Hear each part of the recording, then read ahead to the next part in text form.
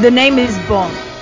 James Bond. Oh, that was so lame. Ladies and gentlemen, welcome to Hello, everyone. episode 1 of Raven Bond. Dun dun dun dun dun dun dun. Oh, I'll make that the theme tune. It makes sense, obviously, to have Monty Norman's classic, the James Bond theme, Absolutely, as the Raven Bond theme, because why not? I am Natalie Bohensky, lifelong James Bond fan, and with me, as always, is Stuart Late, pop culture nerd. And are you a James Bond fan, Stu? Yes, we should have this discussion. We will have it on mic. Yes, I am a James Bond fan, Natalie. I'm definitely not as big of James Bond fan as you. I think you. Somewhat surprisingly, some might think, are a super fan of James Bond and always have been for as long as I've known you. The thing is, I'm a super fan in the sense that it's been a big pop cultural influence in my life. And I always watched the Bond film. I grew up watching them on TV, always went to the movies fastidiously, but I don't... I don't go to fan conventions or contribute to forums on the internet, or I'm not. You're a private enthusiast. I'm an enthusiast. It is my jam. I love to talk about the Bond films. I particularly love to talk about the portrayal of women in Bond films because I think it's very easy for people to dismiss the Bond films, and I know a lot of people don't like them for various reasons. Absolutely. But I also think that there's a lot to love about them, and there's a lot of tongue-in-cheek joy to the Bond films that I think it can be easy to dismiss as, of another time, sexist, kind of ridiculous, over the top. But I still think that it's such an enduring literary and cinematic character. I think it's such an amazing franchise. It's the most... I can't think of another film franchise that's as successful, as long-running as the Bond films. Maybe you count Doctor Who, although that's TV, but it's just brilliant. And I think that being a female fan of the Bond films brings a different perspective, because a lot of people assume that most big James Bond fans are men. Sure, absolutely. And they have a reputation as dad movies. And look, to be honest, I guess it was my dad who would have them on and we would watch the Bond films, but I've far surpassed my dad in love of Bond films. Like, he and my mum will sort of forget which one's which. And that can happen, particularly growing up when there'd be a Bond film on, they'd run the Bond films on a Saturday night and you sort of forget, oh, which was the one where the guy got blown up in the shark tank with the thing, and which was the one the guy got eaten by sharks. I get them confused. So, to be fair, there is a lot of shark action in the Bond franchise.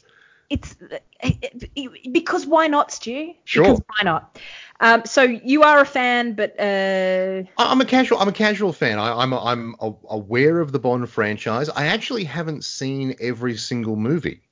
There are some that I have maybe only seen like once and quite disjointed and don't go back to a lot. And I'll admit that. And that's why I think this process will be really fun, because there's definitely my favorites. And in establishing ourselves to do this project, I went and got my collection of DVDs out, and I was surprised that I only have about half of the movies, maybe over half, on DVDs. And the most recent one I have is Casino Royale.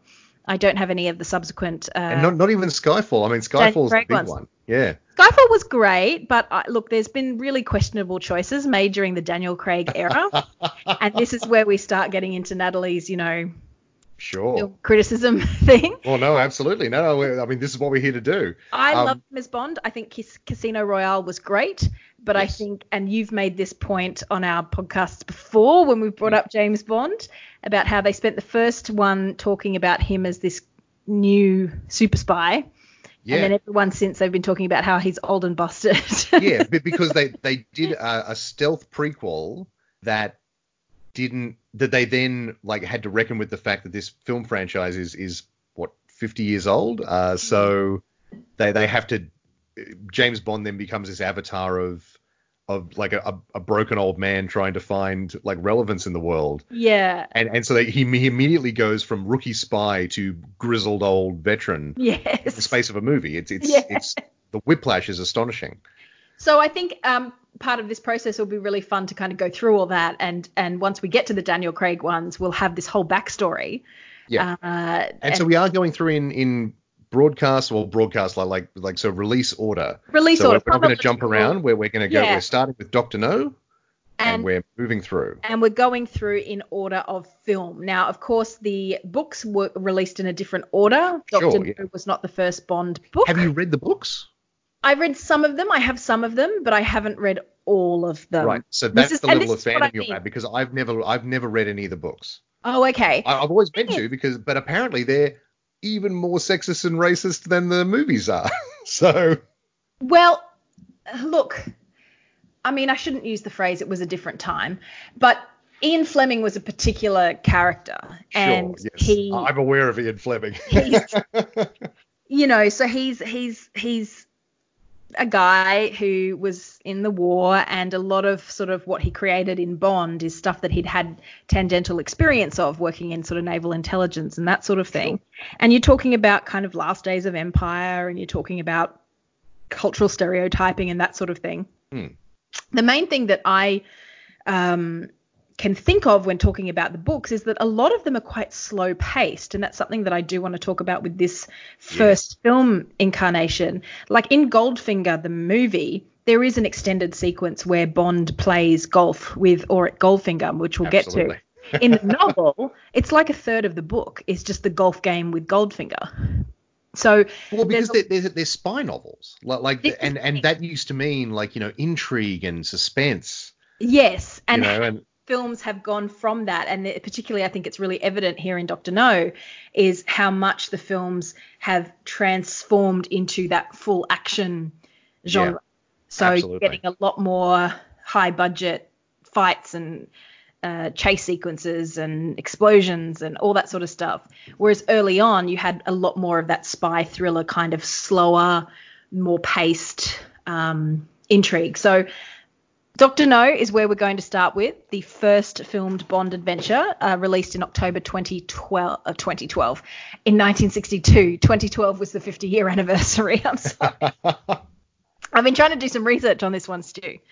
Bringing facts to the table. I'm glad you have, because all I've done is watch the movie and that's it. Oh, but that's fine. I think it was just more to get some, because there's some key names that kind of crop up over and over again in terms of the directors we see, some of the set designers that I think it's sort of good to bring up. So we'll kind of start to see patterns and, those kind of key Bond what would you call them? Things? Like tropes. The tropes of the Bond franchise. Tropes, they started somewhere. They haven't just... They definitely did. Many of them started in not this movie, which I do want to sort of get into. That's really interesting. Yeah, some do, some don't. So, we'll talk about that. But let's start, as we always do, with a minute challenge with... we put 1 minute on the clock and then try to write down as much as we can remember about the film. So Stu, I'm going to challenge you to go first. What your takeaways from Dr. No? Okay, so the first thing I wrote down was pilot syndrome. So this was the first Bond film, and there was no such thing. Isn't it amazing to think that there was no such thing as a James Bond film before this film came out? Yeah. There was a James Bond television series, I want to say, in Canada or something weird. That's right. There was some weird thing. I think it was a live to air series, which they used to do back then. Can you imagine a live to air drama series? Basically a filmed play. But live. But live. And James Bond, like, how does that work? I don't even know. Yeah. Like, it's bizarre. But this was the first, like, non-book related, non-television related Bond thing, and before this there was no such thing as a James Bond film. It's insane to me. So if we do want to go into a bit of the production history, the Bond film rights had been bought by a producer called Harry Saltzman for the novel anyway, but then another producer called Albert Cubby Broccoli, who I am familiar with. And he literally came from the family in Italy that created broccoli, like it was named after their family. Well, that's the thing. I used to think, that's a funny name. And it's like, no. Like his family created the vegetable. Yes. Like crossbreeding various I don't know, collards, is that what they're called? I can't remember. But yes, whatever the vegetable type is, that's his family history. So he wanted to buy the rights off Saltzman, but Saltzman didn't want to sell. So they decided to create a partnership to make the films. And so there were two companies. Eon Productions produced the Bond films, and then Danjaq, which is named after Albert Broccoli's two wives, like I think a Danielle and a Jacqueline or something. So he's his first wife who died and his second wife, and they hold the rights to the film. So you'll still see Danjaq in Bond film credits because, of course, Barbara Broccoli is Albert Broccoli's daughter, who is now continues to be the main producer of the Bond films. Yeah. Isn't it insane to think that, like, this film franchise, like, so a film franchise like this, like, tends to get passed around. If it was this long running, it would have passed through multiple, like, production companies, and there would be, people would be doing their own takes on things. This is like a family business. This is something that started in the 60s, and they're still making them today. It's just incredible. Yeah. Yeah. I can't think of another thing that is like this. It's fascinating. It's a little boutique family operation. So strange. So yes, Pilot Syndrome, you were saying.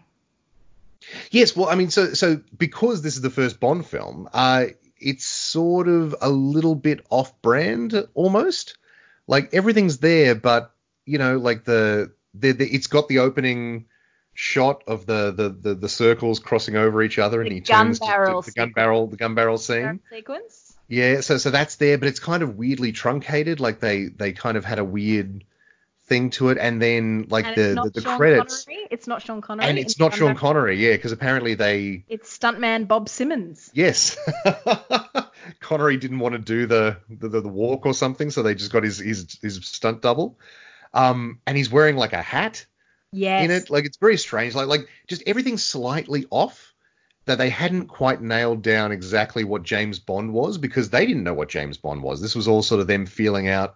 I think more the fact that it was sort of just out of the 50s, and men still wore hats. And men still wore hats. That's true. De rigueur, they still wore suits and ties to the beach. And we'll get into this, but high-waisted pants. High-waisted pants. Ultra high-waisted pants. High-waisted pants. My God. Anyway. They need to come back. Those things are at the armpits. Yeah. Jesus. He's walking around his hotel room. We're jumping ahead, but he's like, I was watching it with my wife, and she was like, man, like he's wearing those pants like real high. Jesus Christ. Yeah. Very strange. But so yeah, it is a bit of a Pilot Syndrome, and so the whole movie is a little bit strange to sort of think of. Like, it's, oh man, how interesting that they're sort of they're creating it as they go along. Like, and obviously they are, because like you create every movie, but you wonder how much, if they thought at the time, hey, we're creating something that's going to last, nearly 60 years and running at this point. It's incredible to think of. So the next thing I wrote was, this movie is weirdly patriarchal, but in sort of a charming way, which makes it sound like I'm letting the movie off the hook. But it's like, Bond is objectively terrible to a number of different women in this movie, but he's also he's got a weird Big Brother vibe to a lot of them. Like, certainly, it's very strange. Like the Moneypenny relationship is set up straight away, and it continues throughout all the different movies that I've seen anyway, where they have this sort of flirtatious relationship. But like, he's like kissing her hair and stuff. Like when they're sitting, like he's sitting down, he's like kissing her head. So one of my notes was there's some serious workplace incident behavior that wouldn't happen now.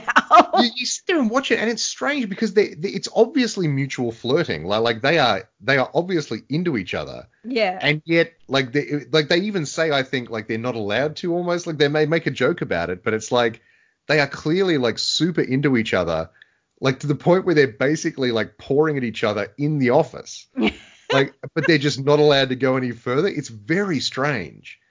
And yet, and the way he talks to and acts around the different women in this film is just fascinating to sort of analyze, because it's patronizing in many ways, but then it's also like the women, and you know, obviously they're written this way, so you know, you can sort of say there's that element to it, but the women are also patronizing him in many ways. Like there's a lot of back and forth that's going on that I think doesn't get acknowledged when people sort of slam these films. Certainly in this film, anyway. Later films maybe not, but the thing is that the women that he does treat, I guess more harshly, they're women who are, as it turns out, spies. So sure, yes. He treats. So let's go through the main women in this. Sylvia Trench, first of all, who's he meets. He's the famous Bond, James Bond, at the casino. Yes. To most iconic, you know, moment in cinema. Actually, can we just delve into that for 2 seconds? Because what I do love about that is that, like, in the moment. That was my first on my list. Oh, right, that's of course, yes. First thing. Okay, well, we'll save it for then. Yeah. No, that's okay. We can do it now. I'll just move down my list. But that was my point. Was that moment where he lights a cigarette, James Bond. It's just, it so encapsulates the character. It gives him this sort of very he knows what he's doing. He's very sharp and intelligent, but he has the ability to just be so laissez-faire about it, like Bond. Yes. Like, I'll answer you after I've lit my cigarette. You know? Yeah, absolutely. Yeah, that's it. Are they playing Baccarat there, or? They're playing Baccarat, yeah. Right, okay, yes. It's a version called Charmaine de Fer. I was looking it up on Wikipedia last night trying to understand the rules. He said something like, he said, so, playing Charmaine de Fer. I'm like, what the hell are you talking about? Yeah, the version of Baccarat. Yeah. Right, sure. but talking about those women, just to bring it back to what you were saying, you know, Sylvia Trench we see first. She's very, I think probably a 60s, and this is even really before Free Love 60s, but she's just a forward, obviously wealthy woman who, you know, likes James Bond and decides to just break into his house to and seduce like him. Nothing ever comes of that. Like it's not. That's she's supposed to be a recurring girlfriend, so she does appear in From Russia with Love. Oh, see, now this is the thing. I haven't seen From Russia with Love for years, and I haven't rewatched it yet, so I wasn't. Yeah, so okay, fair enough. So she's in that one, and she's kind of like his girl about town in London. Right. Okay. Sort of that makes sense. She would just be. So there'd be Moneypenny, the secretary he'd flirt with, then his sort of lover, in London, and then obviously all the girls that he subsequently meets. But they kind of meet on fairly equal terms to my mind. Yes, exactly. Yeah. There's a very equal footing established very early, which is interesting. Yeah. They're both kind of dark and mysterious. And then she says, oh, you don't have to leave straight away. He's got like 3 hours before he's got to be on a flight in which he's supposed to study documents about the disappearance of an agent. Yeah. Oh, well. He looks at his watch. He's like, I got time. Then there's, and I don't know the character's name, but she's the photographer who snaps him at the airport and then again at the club. Yeah, and then again at the club. And he's like, grab her. We need to know why you're taking my photo. And it turns out she is a spy for Dr. No.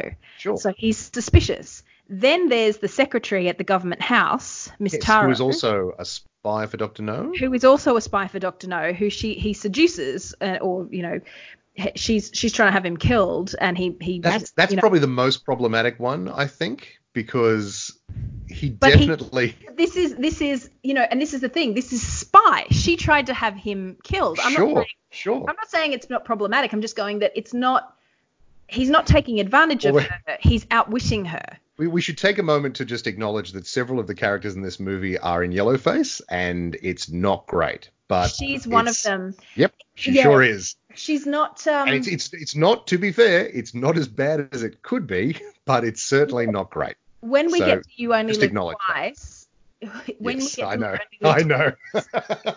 And Sean is made up to look Chinese, no, Japanese. Oh, I know. You know, things get a lot worse. Yeah, well, in many ways, this movie is very restrained in many ways, and that's one of them. Yeah. So I think that's a blanket. It's a blanket look things. And for some reason, I found myself in a YouTube rabbit hole the other night and was watching clips of Lawrence of Arabia, which I've never seen. And I did not realize that one of the main sort of Muslim princes, I guess, Prince Faisal in Lawrence of Arabia, is played by Sir Alec Guinness. Oh, yes. Yeah. That's a thing. Sir Alec Guinness also played Fagin famously with a big prosthetic nose. Oh, right. Yes. Well, I remember that one. But it's it was a thing. That's just what they used to do. Sure. And people would play Othello. Yeah, and they would black up for Othello. That was the thing. It's what they did.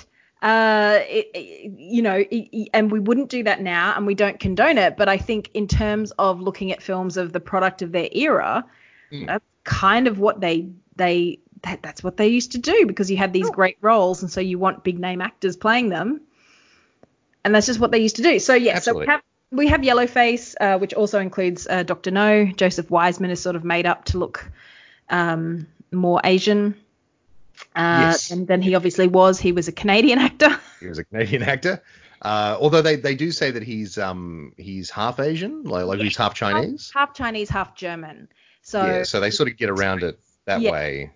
So they just kind of slick his hair back and give him kind of darker eyebrows. But yeah, some makeup obviously. And he also we're skipping ahead, but he doesn't. He could have done a silly voice, and he doesn't, which is good, I guess. Like he's taking it seriously. No, he has a very clipped, neutral accent. That's right. Yeah. And and we'll get to Dr. No, because that's on my list too. But in terms of then Honey Rider, who is just the greatest. Sure. She is an innocent. She's a naive. I mean, she's not, because she's killed people, but she's an innocent. She's an innocent bystander in what's happening on Crab Key, and so Bond treats her as this. She's innocent. He tries to get her to leave. Her boat is smashed up, so she can't. And then he keeps trying to say, get rid of the girl's not important. Let's not, have her here. And she's really not. And that's what I found really interesting about this, is that Sylvia Trench has nothing to do with the plot. She's just something that happened. She's a woman who Bond meets at the start of the movie, has a dalliance with, and then goes on his mission. Yes. And then Honey Rider kind of isn't involved, really. She just shows up at a bad time and then gets swept in with everything that's going on.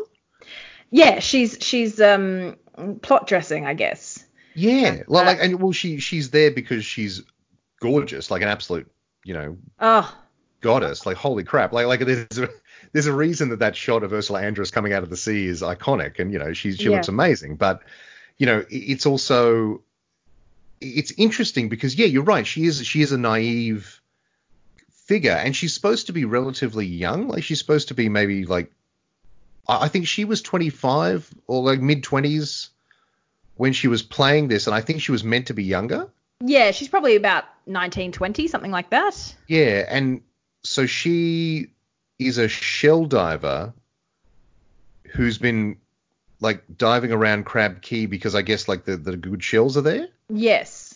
But there's also... She escapes. She's clever enough. She was the daughter of a shell scientist or something, and she's... Who disappeared and presumably like Dr. No killed. Yeah. So, she's just kind of continuing on all she knows, which is to that's how you get money, is get But shell. Also, it's weird too, because she shows up like well over an hour and a half into the movie. Yeah, this is what a lot of people sort of forget. I'd totally forgotten this. I've seen Dr. No before, but it was, again, years ago.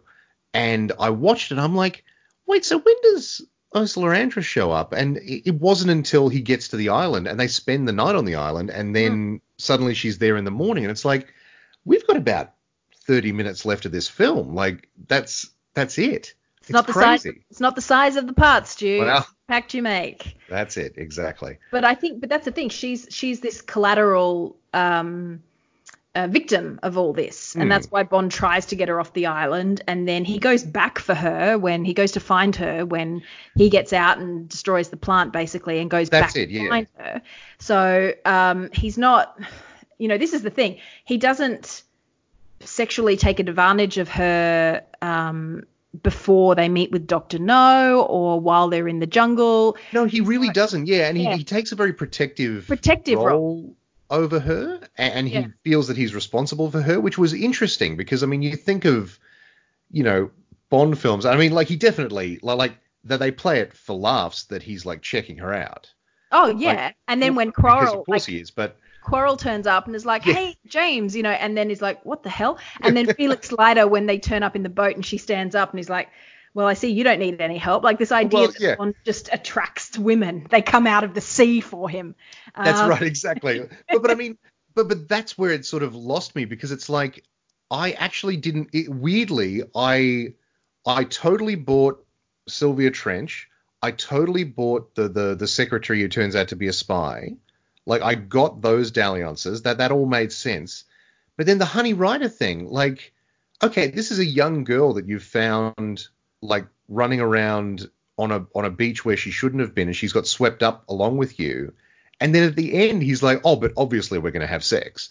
It's like, well, hang on, what the hell? Like, what's going on?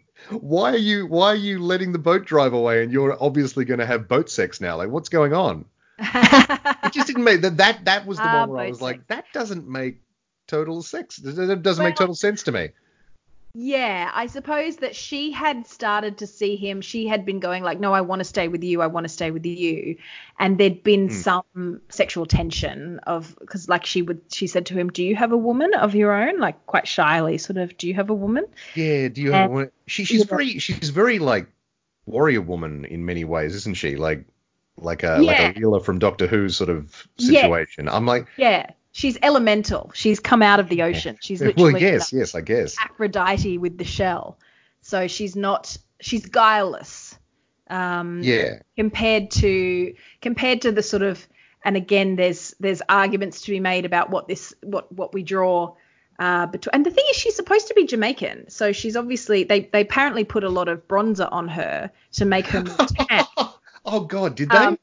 Yeah, I was reading. She's Swedish, isn't she? Like Swedish or Norwegian. She's about as far away from Jamaican as you can get. So they tanned her up a lot, right? And they overdubbed her voice because her own accent was too strongly. Oh, did they really? Okay, yeah, I wasn't aware of that. Oh, okay. She's overdubbed. One for her speaking voice and one for her singing voice when she's singing "Underneath the Mango Tree." Which is another thing I love about this film. I just love that song every time it comes up in the movie as a little leitmotif. Like, it is a fun little run-up throughout the song, yeah. So she is, she's like the innocent. She's probably the youngest of all of the women, but she's not useless, and she's not... No, yeah, she seems strangely capable. Like I say, strangely, for a Bond film, like the expectations you have going in, like, but having said that, like Bond never really has like screaming damsels in distress. Like he usually has, like the women who are in the films are usually capable in many ways. And this is, Stu, why I am working on a one-woman show called James Bond is a Feminist. Changed my mind. Because more often than not, and I note that the great, wonderful, amazing, and we'll get to her very soon, Honor Blackman, who played Pussy Galore. Oh yes. She made a comment at some point in her life about how, a lot of the Bond girls were bimbos, and she was never a bimbo. Pussy Galore was never a bimbo. Absolutely true. And yes, there are bimbos in Bond. Mary Goodnight is the one who comes to mind most of all for me. And but Christmas, whatever the Stu, yep. yes. Yep. She's also a nuclear scientist. Well, nuclear yes, physicist. Look, that's now, true. Yes, that's a long draw to, it's a long road to walk that. It's a long bow to draw, but the point is she is still a capable scientist. That is very true. I stand corrected. That is very true. She's not a kind of like there just for her looks. So, and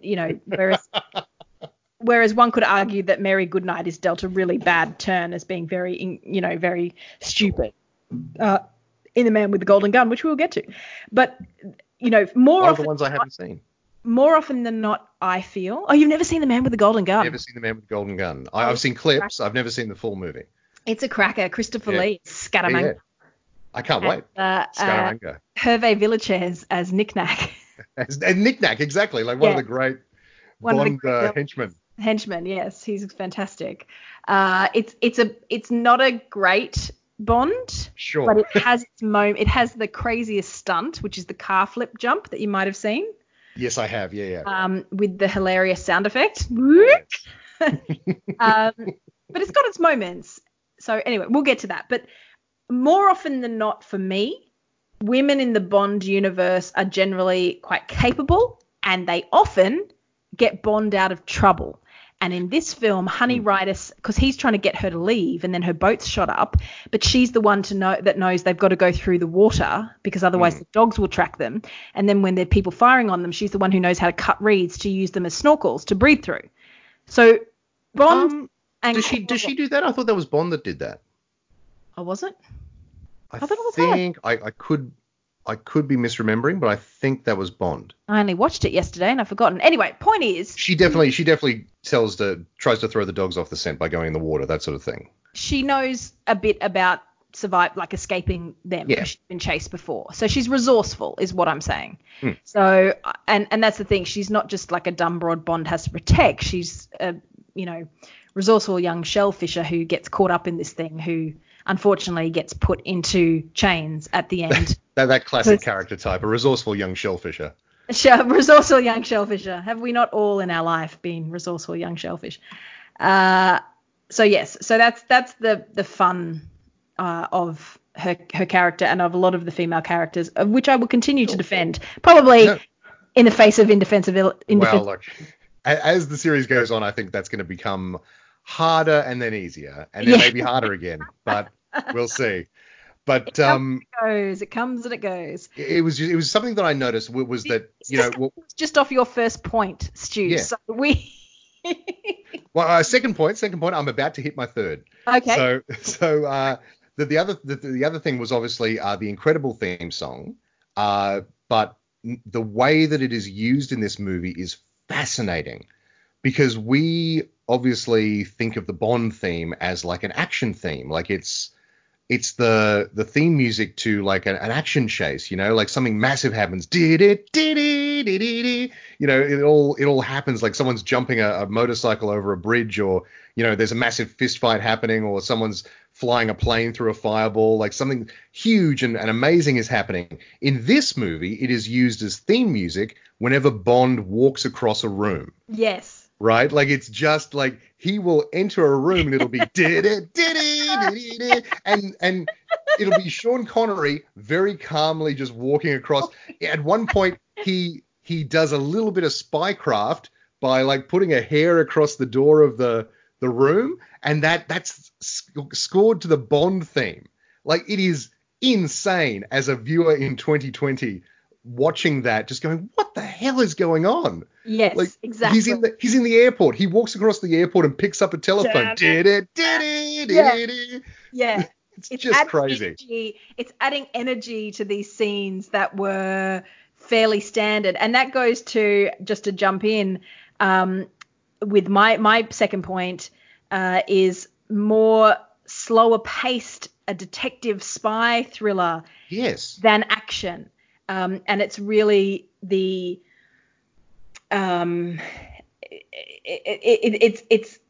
it's very much he's a spy. He's a spy in this movie. His parents. He's got to go to Jamaica to find out what happened to this other agent. He's got to interview people. He's got to go network. He's got to go. There's a lot of spycraft. There's a lot of spycraft in this movie, whereas like much of the later Bond films become all about the gadgets and the pretty women and the explosions. And in this movie, he's being a spy. It's actually really interesting. It's just doing intelligence grunt work on the ground. Yeah.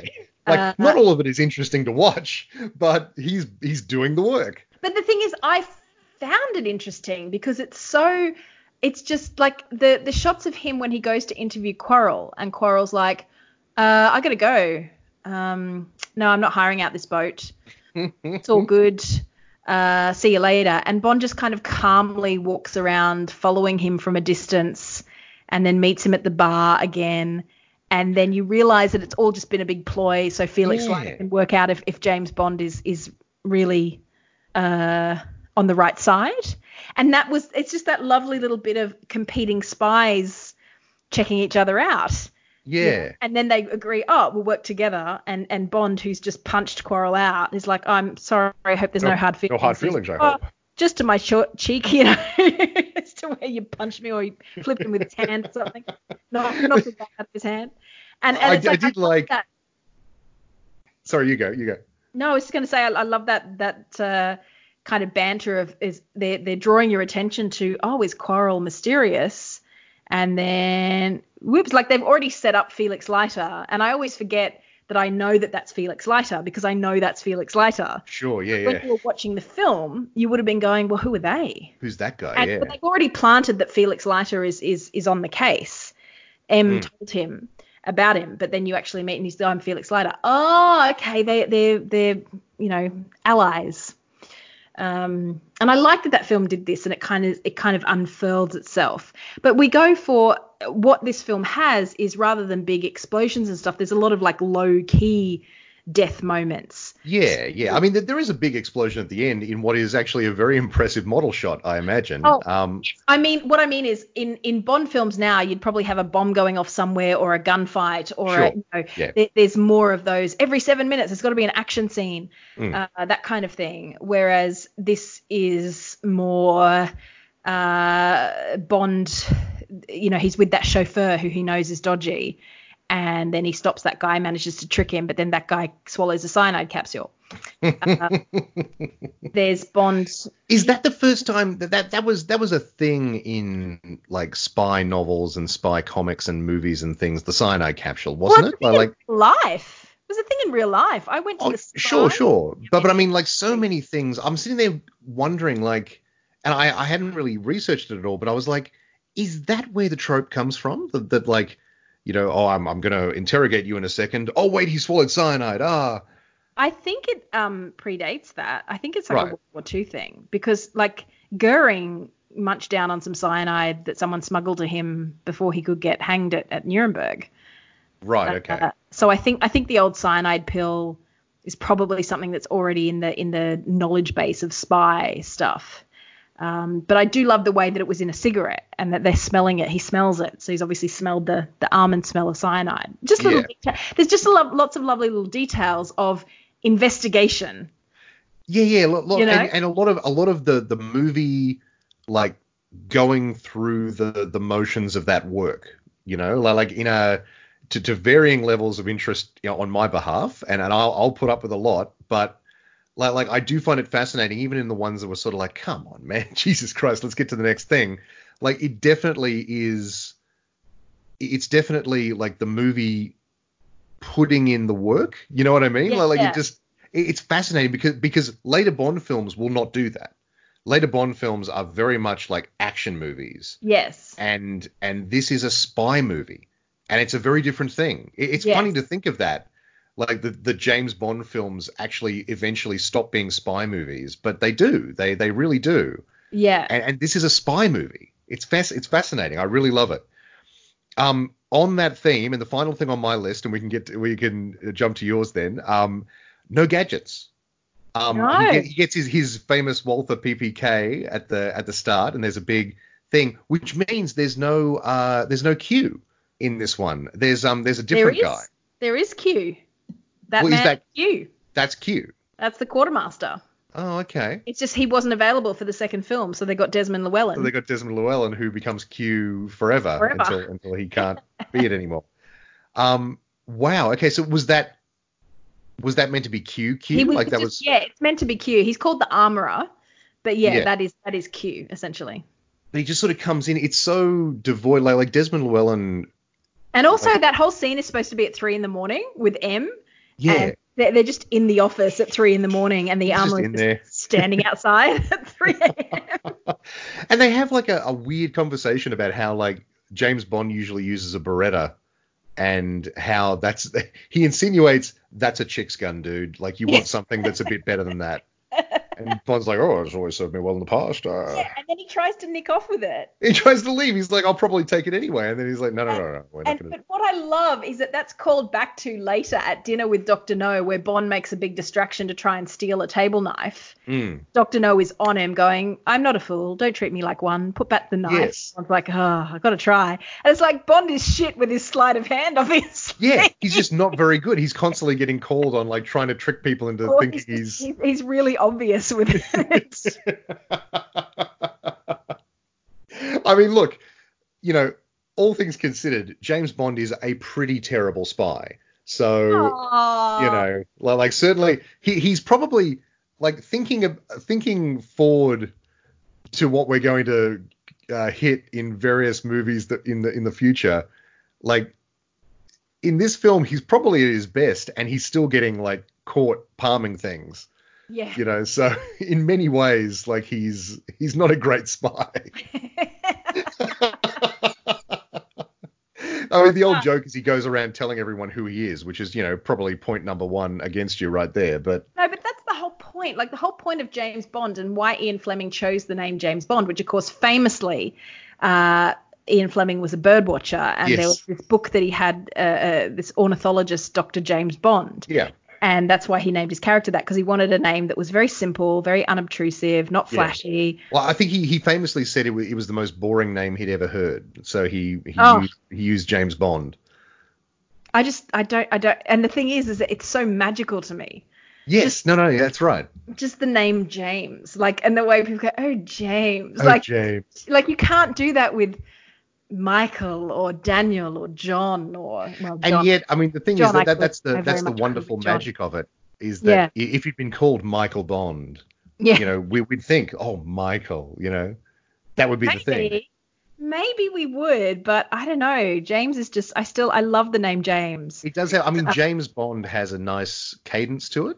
Yeah, it's and when he says Bond, James Bond. S of James is, yeah, it's so, I don't know, it's just such a wonderful name. And it's funny, just as one of the things when I was growing up and people would say to me, because I love James Bond and whatnot, and people go, oh, do you want to be a Bond girl? And I always go, no, I want to be Bond.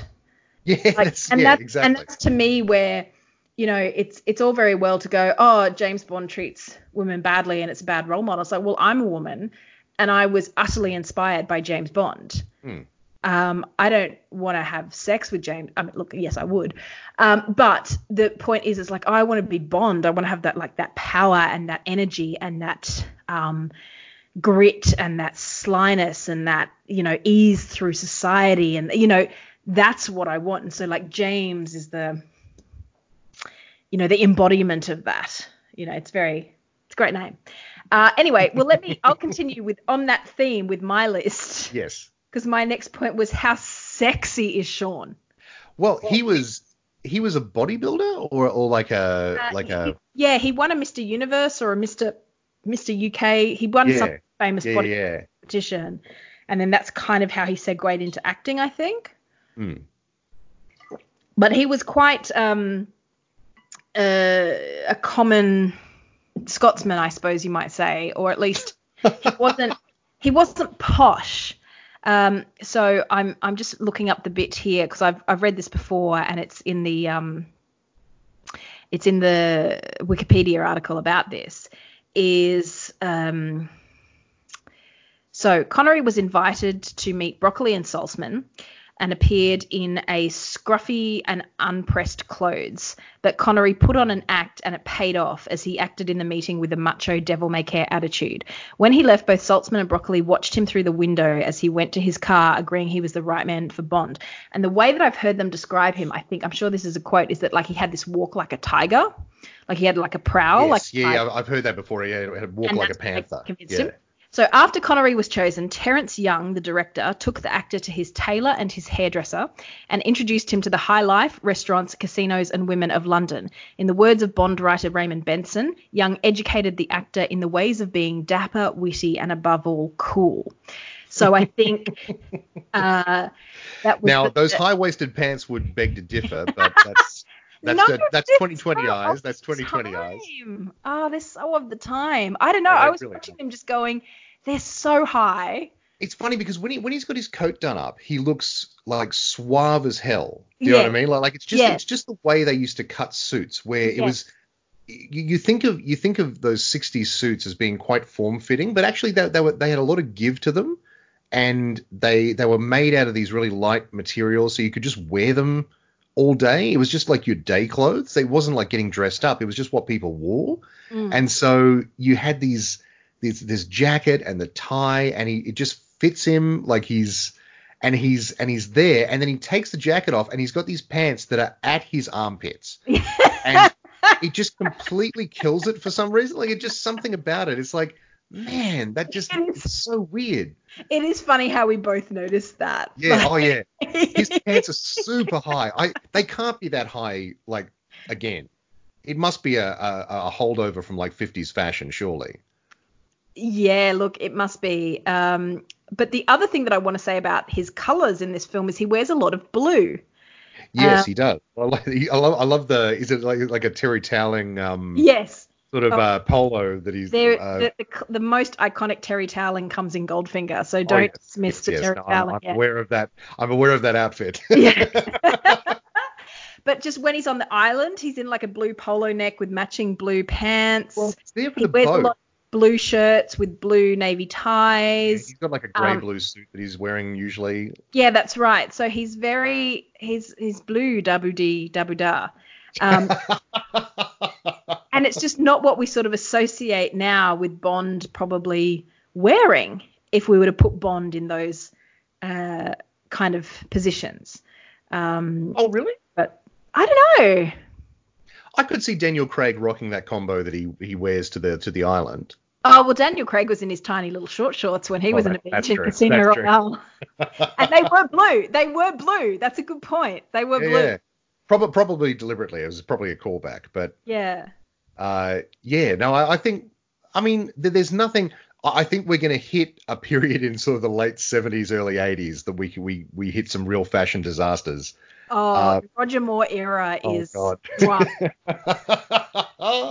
Do you like Just- Stu, do you like a tan slack with a navy blue blazer? Do I? Well, then Live and Let Die is for you. Oh boy.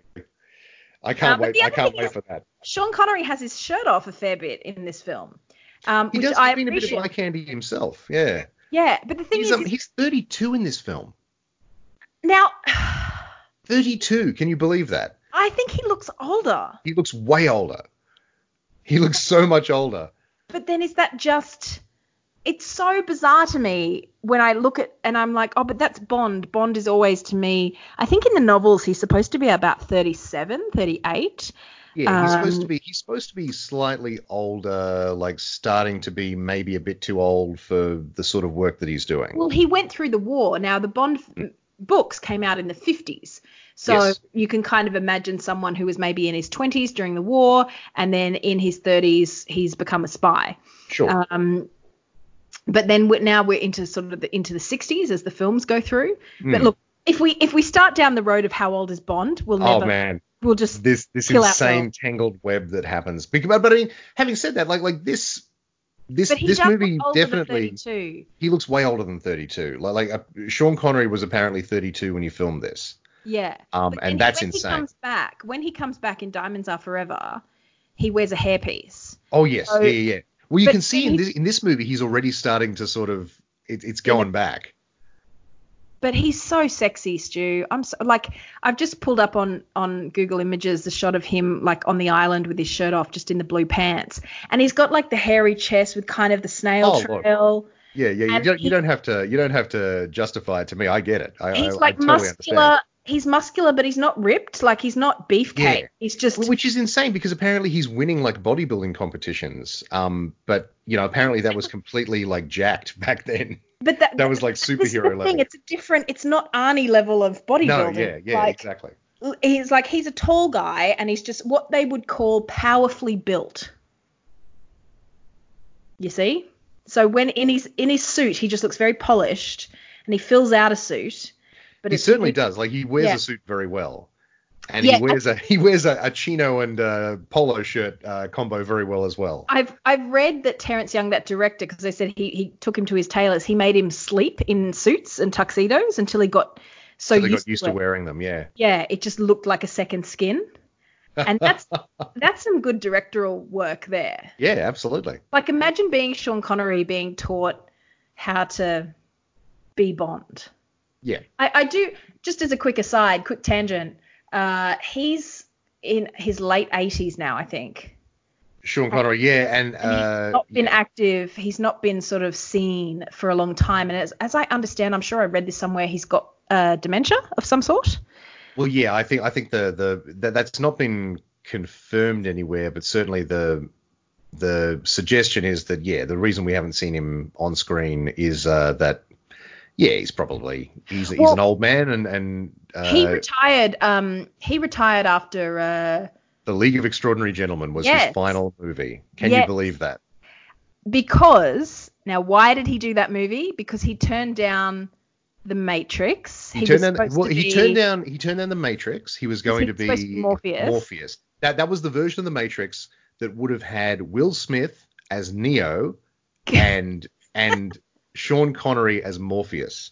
So just picture that in your mind for a second. The way picture it. I can picture it. You see how it would have gone. Like, it would have been an extremely different movie. But you see how that would have turned out. I guess it would have had a similar to Men in Black sort of. Well, exactly. What I always say is, like, we would have had a Will Smith Matrix rap. Like, there would have been the end credits Will Smith rap at the end of that movie. You know? Now get out the guitar and give me some good licks as I take you into the hell of the Matrix. Will Smith. That was the I could come up with on very short notice. But maybe that's a challenge for me. Write the Will Smith Matrix rap. The Will Smith Matrix rap. To the tune of Men in Black. Yeah, exactly. And so then... Let me make a note. I'm going to make a note. Will Smith Matrix. Will Smith Matrix rap. That'll be insane when you look at it in the morning and can't remember what we were talking about. So that was he turned that one down. Then he was offered Lord of the Rings, and he was going to be Gandalf. He was going to be Gandalf. Yeah. He was fan casting. Like people always said, oh yeah, absolutely.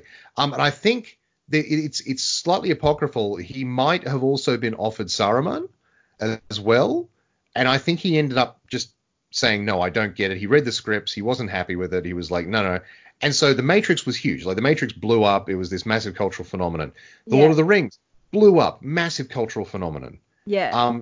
So you could imagine him saying, you shall not pass, You shall not pass, I see that, It would have been interesting. It would have been very different because, like, Ian McKellen just nails that role. It's so incredible. But it would have been different because it wouldn't have been like the, classically, like, Shakespearean trained person. It would have been Sean Connery doing Sean Connery like he always does. But it would have been interesting. It would have been really... And so then the final thing that happens is he gets this script and he's like, yes. He tells his agent, yes, just say yes. Whatever the next one that comes through, a big franchise, I'll do that. And it ends up being League of Extraordinary Gentlemen, which is just... which is a very good comic by Alan Moore and Dave Gibbons, and by Kevin O'Neill, and is a terrible film, just awful. I remember not minding it. It's very bad. It's not good, and it moments, doesn't it? What's it? Stuart Townsend as Dorian Gray going, "I'm complicated" or stuff like that. Yeah, and it kind of it builds on. It builds on the comic in interesting ways, but also, like, completely ruins a lot of very cool things. It's very of its time. If you've never gone back and had a look at it, it's very of its time. And so you want to talk about a movie that's of its time. It's A League of Extraordinary Gentlemen. But then so it's a bomb. Like it gets completely trashed, and Sean Connery's like, right, I'm done. That's the one where he's like, I don't understand. I think he said in interviews, I don't understand films anymore. Yeah. He was like, I don't get. I thought I knew how this business worked, and I just don't get it anymore. So I'm just piecing out. Yeah. I don't need to work. I mean, he's a multi-millionaire at this point. he doesn't need to work. So it's like, Yeah. well, I'm an old man. I'll just retire to my estate and, live my life. And he's been doing that ever since. And he, good luck to him. Yeah, because the other thing that I remember about Sean Connery is that reading about him, is that when Diane Cilento, who was his first wife, she released a memoir, and of course a lot of bad bad stuff about Sean, similarly that they had often what you would call a volatile marriage. And so I think it was his son who maybe said this, is like he decided he was going to sit down and kind of set the record straight and write his own autobiography. But he sat down and he would sit there and just go, I can't bloody remember anything. Oh, wow. Like but the thing is, I don't know if that points to dementia or if that just points for me, if someone was, how sometimes people talk about, oh, I remember in, this year of university we did this, and do you remember? And I've got friends who remember improv shows that we did, or scenes or characters that I did, and I'm like, I have no recollection of that at all. No recollection of that whatsoever. I totally get that, yeah. So, because at the moment I'm working on a project trying to pull together a whole bunch of old photos of different performances and stuff, and I'm looking at photos going, I have no recollection of this at all. Yeah. Or I remember that this show existed, but I could not tell you the plot. I could not tell you what I did. So I get, maybe it's just recall, but I suspect that he probably just maybe has a bad memory. But yeah, maybe given because can you imagine how good it would be if he came back and, made an appearance somewhere? He was going. They left room for him in Skyfall. The caretaker character was going to be Sean Connery. Yeah. I don't know how I would have felt about that. No, it would have been weird. I'm glad it didn't happen in the end. Yeah. Because they left room for him. They're like, we've written this part, and it's a substantial part. Like, it's not, he's not there the whole time, but it's just this little part, but it's substantial, and you're the caretaker of the Bond estate, and it's like you could come back, and he basically politely declined. He's like, no, I'm not going to do that. And I'm kind of glad he didn't, because it would have been very strange. But that obviously is a part that was left open for him just in case, and that he was like, no, thank you. Yeah, but he's just so charismatic on screen. And look, maybe it's just me layering on all my own stuff, but what can I tell you? I like a dark, brooding. Oh, look, he's a very attractive man. Like, I'm not arguing the toss with that. It's absolutely. When he's like, as you pointed out with Moneypenny, when he's kind of like sitting with her on the chair and they're pretending to dance, and he's leaning his head against hers, and he's got these dimples, and you're just like, oh, bring back workplace harassment if you're gonna get harassed like that. Again, I say these things, I don't mean them. Mm-hmm. Or do I?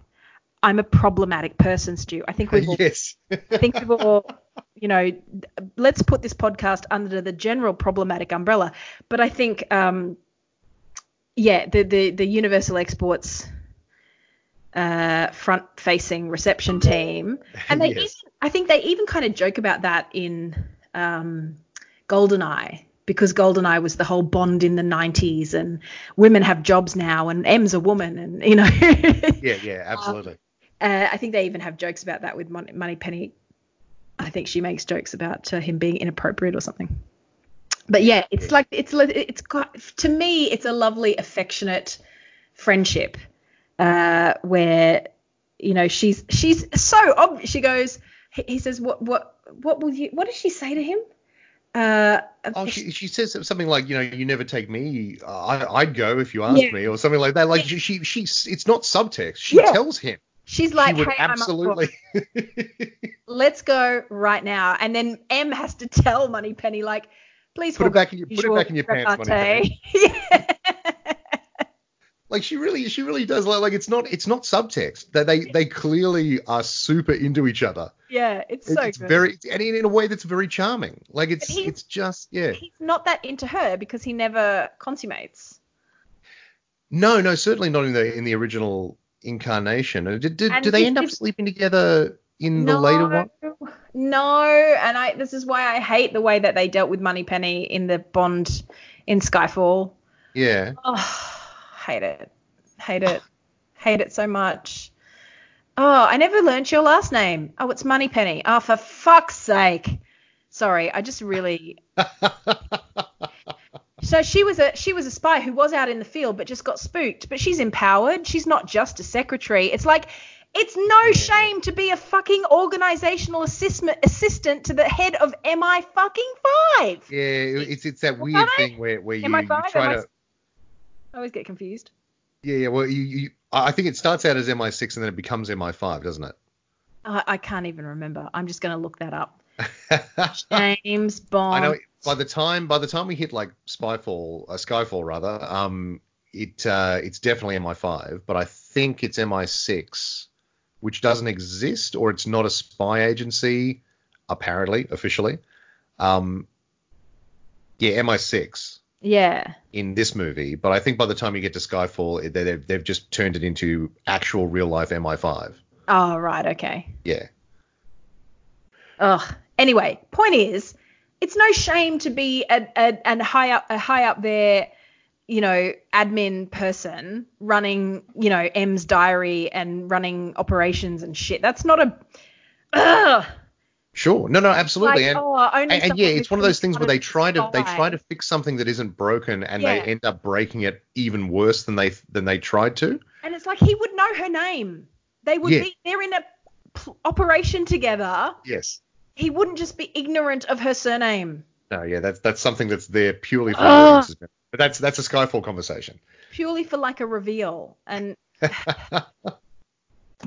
sorry, some of those decisions in the Daniel Craig Bonds just get me really riled up. Really riled up. Don't get me started on Spectre. The new one better be good, Stu, or I'm going to protest. I'm never going to not support Bond films, but at the same time, I've been pretty angry at Spectre. Pretty angry. Spectre was pretty bad. Now, let's talk about Spectre. Spectre is brought up in this film. Yes, it is. Yes, I actually, I completely forgot that they did that like straight out of the gate. Yeah, they really set up Spectre as the big bad. Spectre has a ridiculous name, doesn't it? Like the best, Stu. and this look. What is otherwise a very grounded movie? Like it's a very grounded movie in many ways. There aren't any gadgets. There aren't any crazy stuff. He's a spy. He's doing spy stuff. And then it's like, I am a half Chinese person with no hands and strange claws, and I'm a member of a terrorist organization called Spectre, and I have an underwater base. This is my point, Stu. It's a detective movie until they get out to the island, and then it's bizarre shit. Well, it becomes a Bond film at that point. It becomes a Bond film. That's what's really interesting. It's fascinating, actually. It's a spy movie that becomes a Bond film. And then you've got they're in the swamp, they're being hunted down by the dragon tank, and then all of a sudden they're taken into custody, put through the contamination unit, and then treated like rock stars, like by very friendly, nurses who are like, oh, you poor things, you've been through the ringer. Here, have a nice cup of tea. We've got some clothes for you. The point of all that, by the way, was it just to be weird? It's dick swinging, Stu. Right. Okay. Yeah. It's Dr. No's dick swinging. And if I can bring that back to Dr. No equals Dr. Evil. Yes. God. I was surprised by how much he did remind me of Dr. Evil, because obviously Blofeld is the inspiration for Dr. Evil, but only because of the bald head and the scar on the face. That's the Donald Pleasant. And the clothes, like the high necked clothes. But he's wearing that in this film. That's true, exactly, and that's what sort of threw me. I'm like, oh wow, this is kind of the thing for Dr. Evil as well. And what is Dr. No's first thing that, we don't, and this is the great thing, that I think they paced Dr. No's reveal really well. You first encounter him as a voice. Yes. With Professor Dent, the geologist who's been, doing dodgy samples, and he gives him the spider to go attack Bond with. That's a good Bond element. The over-the-top crazy death. Yes. We can't just shoot him, which they parody in Austin Powers. It's like, let's just shoot him in the face. It's like, no, let's put a spider under his bed sheet. I do like though that later on the professor is like, okay, I will just go shoot him. Yes, that's right. The spider didn't work. Okay, fine. Uh, so yeah, so that's the element, and then you see him when Bond is passed out in the lair. Yes. He walks in, you see his hands for the first time. Yes. And then the first thing you hear him say when you see him, his face, and the first thing he says is $1 million. Yes, he does too. I hadn't even thought of that. Such a Dr. Evil. That's Dr. $1 million. Yes. It's so Dr. Evil. And the whole backstory element, I'm the son of a Chinese peasant. Yes, girl. as soon as he started talking like that, I'm like, oh my God, that's that Dr. Evil monologue. Yeah. Jesus Christ. And that's why I really want to point out that Dr. Evil is as much Dr. No as he is Blofeld. Sure. And yes. Let's not, deny with Dr. No. just a little bit of oh God, his name's jumped out of my head, but the Saturday Night Live producer, the famous one. God damn it, I can't. The name jumped out of my head as soon as I started talking. Lorne Michael. Lorne Michaels, yeah. Just a little bit of Lorne Michaels in there. The voice is apparently a spot on Lorne Michaels impression. Oh, is it? Yeah. You know what, Scott? Okay, fine. You go do that. But yes, it's just it becomes huge then. The scale becomes big. And the irony is they had only $1 million to make this film. So they had to scrounge. So you know how he's got that big aquarium, like he's got the giant fish. And it's like, well, that was a projection screen or something, wasn't it? Yeah, that was a projection screen. They could only afford footage of goldfish. That was the only thing they could afford to buy, like the stock footage. That was the only stock footage they could afford to buy was of goldfish. So they magnified it and then came up with a line. Wrote in a line to go, oh, it's the magnification of the glass. I designed it myself. So they were pulling shit out of their ass to kind of make this base. But you know what? Like the thing is, like that line has like thematic resonance. Like that, yeah. It wasn't just table setting. Like they made it work. They made it work because he says you're still just a minnow playing at Wales. Yes. As Bond tries to rile him up, which is so good. It's such a great. Where Bond's all like, hey, no, I bet you're just an idiot. And he's like, you're all bluster, Mr. Bond. Like he's got such control over his emotions. It's so great. So great. Constantly you keep trying to test me, Mr. Bond. Yeah. I thought you were a man that I could respect. I even thought there'd be a place for you, Inspector. It's so good though, especially it was very good. That was delightful. Terrorism, revenge, and extortion. But they never resolve what Spectre is, just that he works. But it sets up this interesting dynamic of he's like, well, if with your mindless disregard for life, you must be working for the East. Take that, commie Russia. Woo! And he's like, east, west, just points on a compass, and this lovely, he works for Spectre. So they knew they were making a series, which is one of the reasons why they got Sean Connery, because he was, not super famous. So he'd be happy to sign up for a series of films. But yeah, so, it sets up Spectre, which is to come in from Russia with Love. So we talked about the other point I made, Honey Rider, not a bimbo, workplace, high-waisted pants, and yeah, so that's all the points. That's all the points. But any other take? There were definitely a few things in this that I meant to write down and go, okay, it's a well-prepared podcast. I was like, oh, what about that bit? And what about that bit? But we've mostly talked through some of my favorite bits, or most of my favorite bits about the film. Why am I making that sound? I'm not sure. I was just about to say that. Sorry. So So Bond escapes. I just want to talk about the finale where Bond beats Dr. No and drowns him in. So the other thing about Dr. No, and the other thing that is often tied to not just the Bond films but a lot of films, is disability or handicap as a pointer to evil. Yes. It has that in common with Disney movies. Or badness. Yes, that's right. But I think people who are ugly are evil. Well, that is something that the Bond films are famous for, is that there is something, the villains have a physical manifestation of which, again, that sounds problematic even just saying it, but like there's deformity on the outside, and I mean that in bunny ears. Mirrors an internal deformity, but that's right. Yeah, but you're right. It is, again, super problematic, but not denying it. No, it is an element of the films, yes. But also for Dr. No, it's not a born handicap, and I think a lot of the villains, I think it's a acquired status. So his hand, he's a scientist who's been working on a nuclear reactor for bad reasons, and he's lost his hands through that work. So I'm not trying to justify.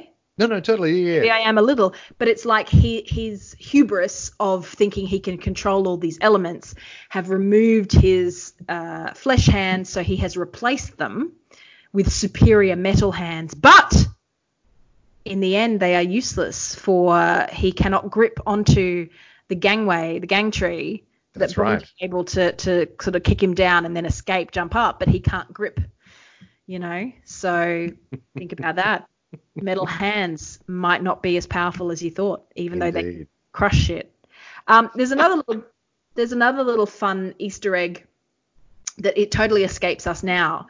But in the movie, when they go to dinner, they get given a drink and he says, "We shall eat now."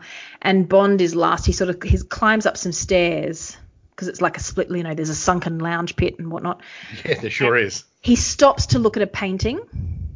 Oh, yeah. So he stops and he looks at this painting of like a man in uniform and sort of does a double take and then goes up the ladder. Now, that's a reference to a painting called A Portrait of the Duke of Wellington, which was actually stolen at the time and had been in the news as Oh.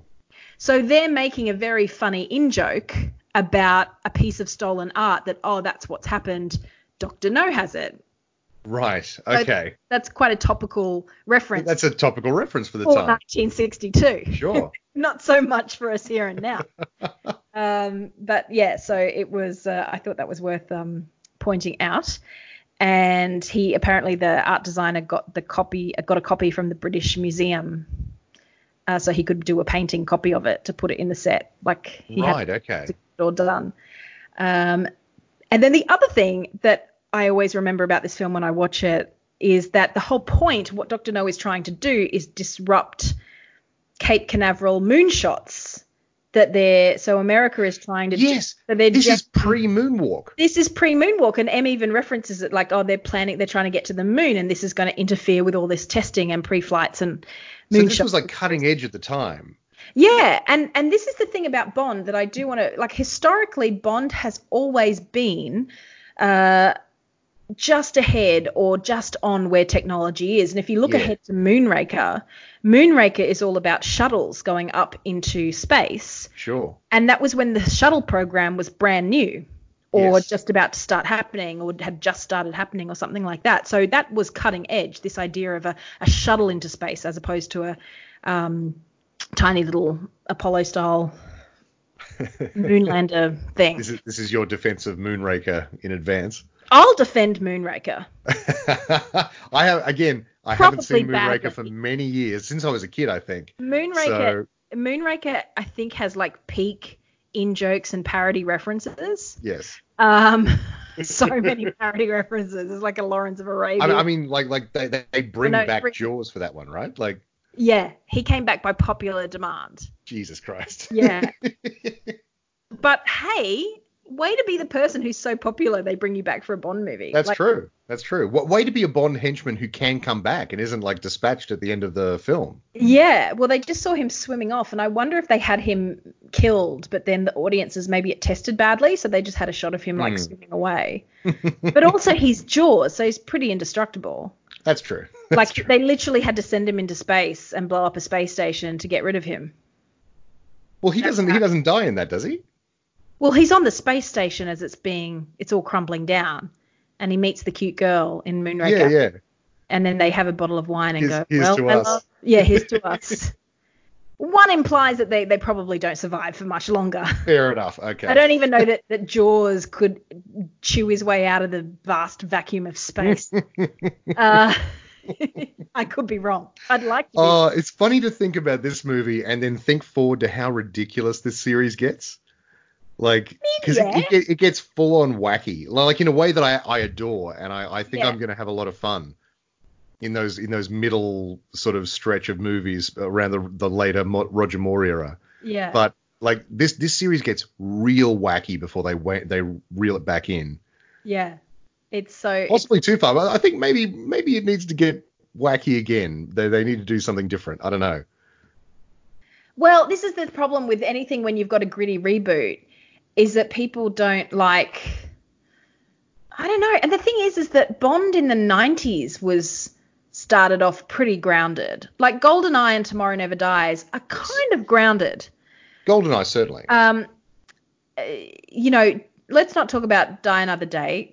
That has major problems. Mm-hmm. But at least it didn't break internal consistency as Spectre did. Like in many ways, I'm more angry with Spectre for what they did to Spectre and to Blofeld than I am with Die Another Day for just being kind of shit. And the fact that everyone made such a big deal of Halle Berry and she's just kind of shit because everyone is kind of shit. Sure. And anyway, but that's going too far forward. There was something else I wanted to say about this film. What was I gonna say? Well, I was gonna say it has a very cavalier attitude to radiation, or not cavalier, but like, well, was that what you were gonna say? Oh no, I'm just agreeing with you. Right. Yeah. Radiation is obviously still a brand new concept to a lot of people, even though like the 50s was very much like, radiation focused, and like there's a lot of business about like they're contaminated and they need to be like scrubbed down, and they're measuring the background radiation counts on all on as they go through this this conveyor belt again. Yeah. Which felt very Austin Powers to me again. Yeah. Like it was a very Austin Powers scene where they sort of it's down to 40, down to 20. Yeah. 20 more, like just. But they give them these weird robes at the end, like They are. It's not an Austin Powers scene. It's a Bond scene that Austin Powers just made so funny and kind of pointed out the innate ridiculousness of it. Sure. That we now think of it as, this is why I can't hear $1 million. Yes, absolutely. Because $1 million for a goldfish tank is impressive in 1962. Absolutely. $1 million. Cost me $1 million. $1 million is what the whole film cost to get made. Yes, which might have been a sly nod, I guess, or. Maybe, but yeah, Dr. No is saying he spent it on just this one part, but then he built the whole Crab Key operation for $10 million that he stole from the Tong. Is it the Chinese mafia? The Chinese mafia, yeah, the Tongs. So yeah. It's just a very enjoyable film. Like I thought I would be. And I've got a pretty high tolerance for older films. I do enjoy a lot of older films, but I suspected from my memories of it when watching it as a kid, because when I was a kid, I would watch the Roger Moore films and I loved them, and I would watch I'd watch the newer ones as they came out, like the Pierce Brosnans, and I was like, they're good too, and I would watch the Sean Connery ones, and they always felt really slow and kind of boring. When I was younger, like when I got older, you were like, okay, I get this. But I still remember thinking, well, Dr. No, it's the first one. And I remember it being very slow. but it was a very enjoyable film. Like, I know that sounds really weird to say, but I had a lot of fun watching this movie. It was good. It was fun. It was interesting. It is. It's super fun. Oh, that was the other thing I was going to say is bikini sales went up after this film. Oh, right, of course. Yeah, well, because 1962, they were right. That was cutting edge fashion. Had been out, but they really just went like bikinis, bikinis, bikinis. And what I love is that her figure. She's got a very it's just that whole thing of women now all are so airbrushed and perfect, and they've all got the right body dimensions. Sure. She's gorgeous, but she's got a very tiny waist and then like hips. But when you see her from behind, her swimsuit is kind of like baggy in the butt. Yeah, and that's just a 60s bikini. That's 60s bikini. She's just come out of the water. It's a bit baggy in the butt. Like when you compare that, because they did in Die Another Day, they have Halle Berry come out of the water wearing an orange suit. And it's this whole tribute to Ursula Andress, because that movie had a whole bunch of tributes to various Bond things, like Easter eggs, which is fine. Why not put her in the white suit then? Anyway, whatever. Orange probably set off her skin tone better.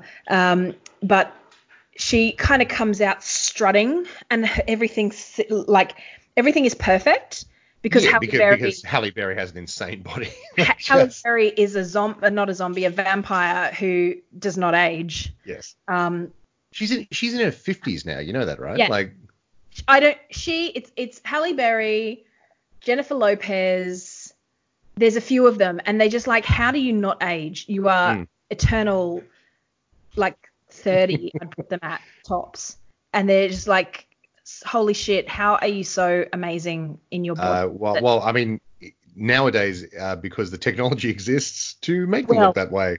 That is true, but then Ursula Andress she doesn't have kind of rock solid abs. No, and she's astonishingly beautiful in this movie. My God, she's real.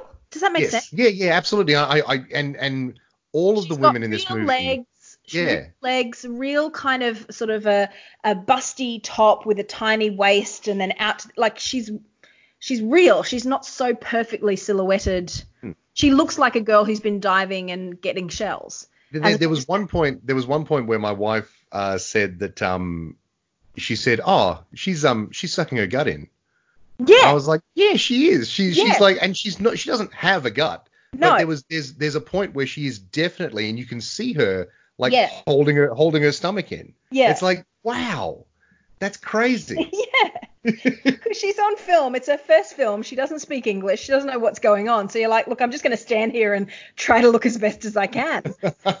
I did a photo shoot recently where I had to kind of, for some shots, kind of just tie my shirt up, and in them you can just see my gut, and I was holding it in as much as I could. Did not make much of a difference, Stu. Oh yes, I'm right there with you now. But yeah, sadly. Despite my efforts during a pandemic to try and exercise every day, also eating probably more than I should. It's a desperate battle. It's Easter as well. You gotta have some chocolate. That is true. As we record this, it is Easter. So, other thoughts about Dr. No as we wrap up?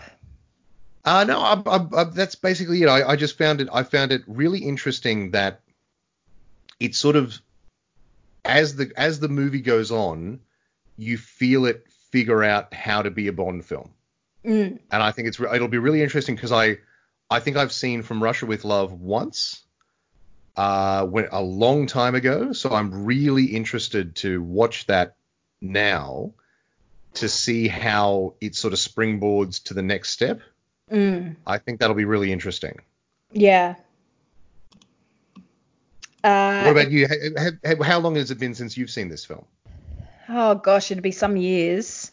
It's the kind of thing where with the Bond films, I generally will see them if I flick on the TV and they'll be on, or someone will tag me on Twitter and go, oh, my God, there's a Bond film on, or do you know what I mean? So I come and go with them. But, yeah, I certainly probably wouldn't have seen it all the way through for, say, 10 years or something since I've watched it all the way through. Right, okay, so you're coming to it with fairly fresh eyes. Yeah, and I still like it. Like, I think I enjoy it. I think it was a really good choice for them to start with, and I think they made some good choices. Because it wasn't the first book, was it? No, not at all. I think it was like the 7th or 8th book.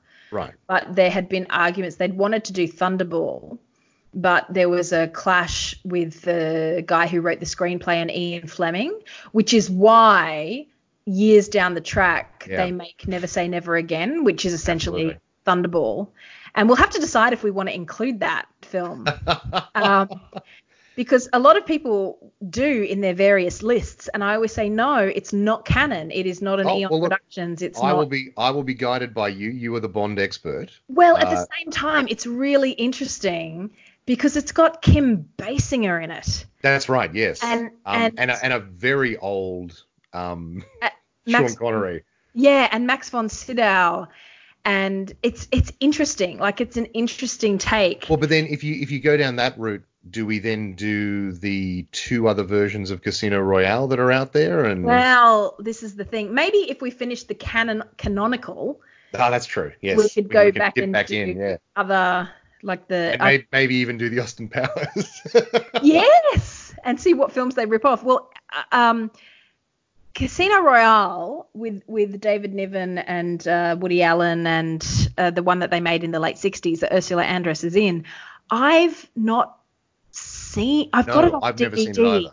I've not seen it the whole way through because it's so weird that I remember trying to watch it and just giving up. It's a full-on parody, isn't it? Like, I think so, but it was so weird and it wasn't Bond that I went, I don't like this. So it might be interesting. I don't like this. Turn it off. It might be interesting to try to watch anyway. So, yeah. We can do, well, I mean, that's a fair way down the track, but yeah, we can make a decision. But I'll be guided by you. You are the Bond expert. Oh, look, I don't claim myself to be like the world expert on Bond. I like to pretend that I am. Well, you're the Bond expert of this podcast. True, but I do have very strong views, and I have views that are very sentimental, and I acknowledge that. But I also do think that it's very easy for people to write Bond off as sexist and misogynistic and all that stuff. It's true. It doesn't stop them necessarily being fun movies and a part of our pop cultural landscape and hugely influential for so many other films. I think we were just talking before we started recording about things like even the Fast and the Furious have kind of a Bond vibe, or has Bond kind of taken on some of that? The Mission Impossible films, there's so many action films that have a debt, I think, to the Bond films. So absolutely. How they will continue to do Bond, I think, and we can discuss this as we go along, but I just think I love to see James Bond, and I think the true Bond is the Bond of the 60s with that post-war kind of Cold War, that's sort of your true Bond. And then Bond has evolved and done other things. So as long as Bond is, British, you know what? There could probably be a really good argument to make that James Bond is somehow responsible for Brexit. I wouldn't be surprised. I could probably make that argument. Well, I was just about to say, if they're not careful, I mean, there won't be a Britain for him to be British in for much longer. So, well, this is as we go on. And Bond has famously been played by non-English men. Yeah, very, very rarely. I mean, I think it was just Pierce Brosnan is Irish. He's Irish. Lazenby's Australian. Yes, well, I guess Sean Connery's Scottish, obviously. And then wasn't it Timothy Dalton? No, Timothy Dalton and Roger Moore are both English, I think. Are they both English? Yeah. Slightly Welsh. I was going to say Timothy Dalton is Welsh. But so that means that Roger Moore is the only Englishman. And Daniel Craig, I think, is English. Oh, and Daniel Craig, yes. So, they've got 2 in there. But famously... It's less than you would think. And I think the rule is they've got to be someone from kind of the Commonwealth. So, for example, they'd take Hugh Jackman as Bond, or maybe a Chris Hemsworth or something like that, but they wouldn't take an American. You wouldn't take Chris Evans or, I still think that there's a good chance my theory was Kit Harington to be Bond. That's not crazy. I know there was a lot of rumors going around. I think it's probably passed again. Well, obviously, there was the Idris Elba thing a while ago, but there was also Tom Hiddleston was strongly he being can put do forward, it. and he feels like a Bondy sort of a guy. He's more of the. I would put him more in like your Pierce Brosnan, Roger Moore, kind of a bit more suave Bond. Yes, exactly. Yeah. Daniel Craig I put along with Sean Connery in that slightly more muscular Bond. Like a more action man. Yeah. The other one who is in that vein as well that I've heard is Richard Madden, who was Rob Stark. Of course, yeah. He was in a show called Bodyguard last year before, with Keely Hawes, which is a great series. It is, yeah. Silly but very engaging. And he's great in it, just very like super, totally locked down emotionally, minimal dialogue. Yeah. He's using his main Scottish accent, so he refers to her as mum all the time instead of ma'am. It's like, yes, mum. Yes, mum. But based off that performance, a lot of people started speculating about him as a Bond. And I think they'd be best going forward casting younger again. Especially if they want some longevity, because I know that Daniel Craig has famously said, like, these films have nearly killed him multiple times. Yeah. I'm surprised he came back for a fifth. They must have backed a big truck up. They would have backed up a dump truck full of money. Sorry, obviously one of the jerks is sick of me podcasting because he's proceeding to just knock shit off the table. Well, I mean... Sorry. Given that we've now moved on to fan casting future Bonds, we should probably wrap up. But no, I was just to sum up, and I'll give you the final word, obviously. But I really liked it. I think it was a really interesting start to the franchise and a really interesting way that they were still sort of feeling out what this was going to be. And I'm really interested to see how it sort of throws forward and see the next couple of movies. I think that it is, really fun to watch it, have that detective, slower paced, more intrigue based first half, or even first 2/3, combined with the crazy, wacky, wild, and you can see why audiences would have gone, oh my God, look at the villain. You've got this amazing arch villain and a gorgeous Bond girl and a beautiful location. So it's set up so much of what we would come to understand as Bond tropes and Bond language. Yeah, absolutely. So I'm looking forward to From Russia with Love, which takes it back a bit more seedy again. Not quite as glamorous, I think, in many ways. And some really good villains and stuff coming up for From Russia with Love. So okay. Yep. We will see you next time, Mr. Bond. What should our out for this be? Yeah, I was just thinking that. Like, do you... I know. So when I say I'm Nat, you say and I'm Stu, and then I'll say a thing and you'll know how to finish it. Okay? We've never done this before. Okay. But I guarantee you'll know how to finish this. This is going to be our outro. You ready? So okay, cool. I'm Natalie. And I'm Stu. And we're shaken. Not stirred. Yeah! See, I got it. Yep. He also had the martini. We didn't even talk about the martini. We didn't talk about the martini. They make a big deal of the martini. We'll talk about the martini next time. Okay. Are we out? Are we done? Well, we are now. Yes. Bye.